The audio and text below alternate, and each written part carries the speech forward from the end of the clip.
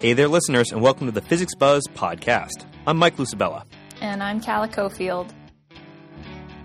So, this week we've done what every other science publication is doing. We've made a list of the top science stories of the year. We weighed the many discoveries against each other, compared them in detail, and decided on a definitive list. It was a good year for physics, but there was one discovery that stood out head and shoulders above the rest. The clear winner. A discovery of monumental importance for science. We now know why mosquitoes can't fly in the fog. This is big news. I have a bit of a personal grudge against mosquitoes, and I say anything that keeps them away from me is very important and a good use of science. So here's the scoop. The drops of water suspended in the air on a foggy day are tiny, only about 5 microns in size. That's about the size of a red blood cell. These drops stick to stuff, like tiny buzzing insects. So do the drops of water just hold the mosquito down? Not exactly. What happens is this. Behind a mosquito's wings are these tiny secondary wings called halters. They stabilize the flight of a mosquito by counteracting some of the turbulent forces generated by the bug's flapping wings. Now, these little winglets are pretty tiny, not too much bigger than a droplet of fog itself. While the little bloodsucker flaps them, the halters hit thousands of drops of fog. The water clings to them and slows them down just enough to keep the mosquito from being able to control its flight, sending her spiraling out of control. Grounded. So now we know that if you go hiking in the fog, it will reduce your chances of being bitten by mosquitoes. Physics news you can use. And that's why we chose this as the most important story of the year. Because really, what makes one scientific breakthrough more important than another? I think we can say that when science provides us with practical information that we can use in our everyday lives, that's important, and such is the case with our first story. Okay, but doesn't that just depend on who uses the information? I mean, a lot of people live in places where there's basically no fog, so this story doesn't really do them any good. Okay, I'll give you that, but we should also mention that mosquitoes spread a lot of terrible diseases, so understanding ways to inhibit their movement could contribute to life-saving applications.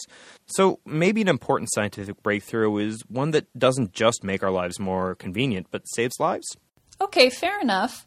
But then again, sometimes it's impossible to see how scientific research might end up saving lives or making our lives more convenient.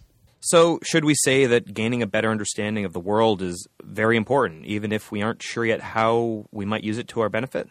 Yeah, absolutely. A lot of people will look at basic science research and say, why are we doing this? How is it going to benefit us? But asking why we should explore the natural world is like asking why we should have art or music.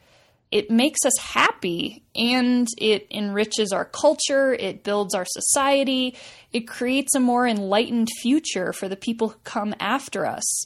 It's in our nature to ask big questions about the world, so why shouldn't we try to answer them?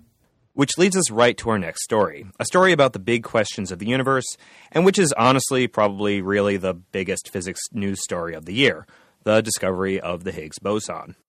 We've talked about this a lot on the podcast. We had a special jumbo edition when it was discovered, and last week I interviewed physicist Sean Carroll about his book about the Higgs. But just in case you missed it or forgot about it, here's a quick recap. So back in the 1960s, physicists were pondering over what gives matter its mass. Why does it take so much more energy to push around a heavy proton or neutron than it takes to push around a lightweight electron or neutrino? They came up with this idea of a field that permeates all of space, called the Higgs field, which seemed to answer all those questions they had about mass. Heavy particles interacted with this field a lot more than lighter particles did. A tiny electron could move through it almost effortlessly, while protons and neutrons had to slog through it like it was molasses. Particles like photons that have no mass didn't interact with the field at all and could zip through space at the speed of light without slowing down. As I noted in last week's podcast, without the Higgs, atoms wouldn't be able to form. And obviously, if atoms don't form, then molecules don't form, and life doesn't form. So the Higgs has a very direct impact on our existence. At the time this was first proposed, there was no experiment that could find the Higgs field, but theorists were hard at work coming up with possible ways to look for it. With enough energy, the Higgs field could manifest itself as a particle, the Higgs boson, for just a fraction of a second. If scientists found a Higgs boson, that would confirm the Higgs field and explain rather a lot about how the universe works. In 2008, 40 years after it was first theorized, physicists were finally able to build a machine that could look for the elusive particle, the Large Hadron Collider. This thing is huge. It's a giant ring 17 miles around that smashes protons and ions into each other, creating particles that we can't observe any other way. This year, scientists finally collected enough evidence to say definitively that there is some previously unknown particle being created at the LHC in its collisions. This particle is almost certainly the Higgs boson, and therefore there also has to be a Higgs field. It's the final piece of the Standard Model puzzle. So the Higgs is the last particle in a set of particles that basically explain ordinary matter. In a way, it's the end of one chapter and the start of another. Now scientists hope the Higgs will help answer questions about really exotic stuff in the universe, like dark matter and dark energy. Huzzah! Awesome job, physicists! Okay, now explain to me how the Higgs boson is going to save lives or just keep cockroaches out of my apartment. Wow, you really hate bugs.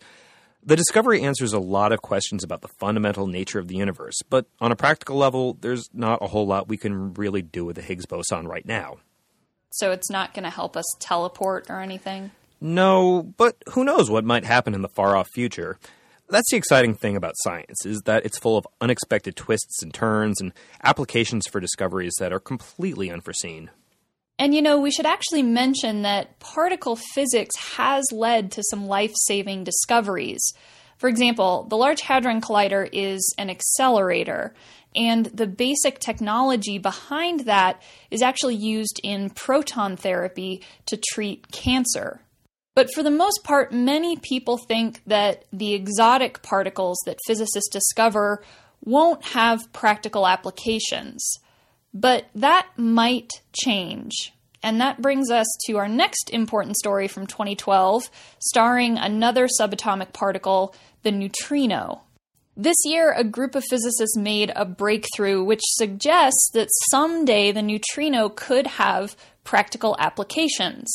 You know that most of our modern communications technologies rely on information encoded in light. Yeah, that's the basis of all wireless technology, from hand radios to cell phone and Wi-Fi. Right. So this group of scientists took a beam of neutrinos and encoded it with information. So you're saying we could possibly send messages to each other with neutrinos instead of light? That's the idea. Now, what they've done is show that you can encode neutrinos with information. It could still be a very long time before we actually have communications devices that use neutrinos. Well, why would we want to do that if we can already encode light? Well, light has some disadvantages. It can't travel through all physical barriers. So if you go underground, you lose your cell phone signal.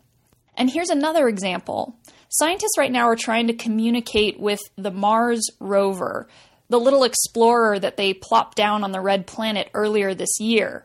But their communications are limited because as Mars and Earth move around the sun occasionally gets in the way. So signals can't get through, and the scientists have to wait, sometimes days or even weeks, to communicate with the rover. But neutrinos don't have that problem. The neat thing about neutrinos is they almost never interact with regular matter. So at this very moment, the sun is showering us with neutrinos, and they're passing right through our bodies, right through the Earth, and exiting out the other side. They're like particle ghosts. But occasionally, a neutrino will collide with a particle of regular matter, so scientists are able to detect them. So if you could encode neutrinos with information the way we currently encode light, you would basically never have to worry about physical barriers blocking your signal. And we can definitely dream up ways that this would be useful on Earth, but you can imagine that there could also be some awesome applications in space, such as in the case with the Mars rover. Cool.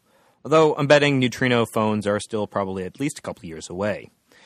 So, Calla, I feel like based on our ever-expanding definition of what makes up an important story, if we try to evaluate all the important stories that happened this year, this would be a very long podcast. It would, and not only because there were many very exciting results in physics this year. There were many that we were not able to mention here. But also because quite often, very important science is, quite frankly, very boring. For example, I would encourage listeners to go and check out a podcast I did earlier this year about a physicist who created a room temperature maser.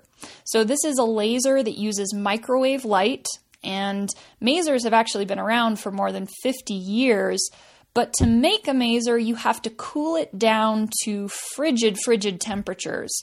So you always need a cooling system with the maser, and that makes them more expensive and more bulky.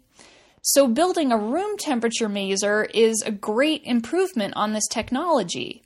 Now, masers, among other things, are used in satellite communications. So this is a device that could impact your life, but you would probably never know it because it's an incremental advance. And to a lot of people, it's not really that exciting. If you tried to map all of the incremental moves forward that happen in science each year, it would just be mind-boggling. Science is improving our lives in so many ways, and the vast majority of the time, we don't even realize it. Wow. So how do we create a list of the most important physics stories of the year? Well, I think there's another way to build our list. Let's just pick our favorites. That seems much more manageable. Which brings me to one of my favorite subjects, coffee. This year, physicists were finally able to solve why coffee spills over the brim of my mug when I walk down the hall. More news you can use. The team won an Ig Nobel Prize for their work. They found that when you take a step forward, the cup moves forward with you, but the coffee in it doesn't. Its momentum causes it to first slosh backwards and then surge forward and then back again, like waves in a pool. By the time the coffee splashes back, I've taken another step, adding more momentum to the sloshing. Every step I take, the wave gets bigger and bigger, and before I've made it back to my desk, I'm wearing that delicious Java all over my shirt. So there's two important points with this story, and one is that most people have similar strides, so we all take about the same amount of time to take one step.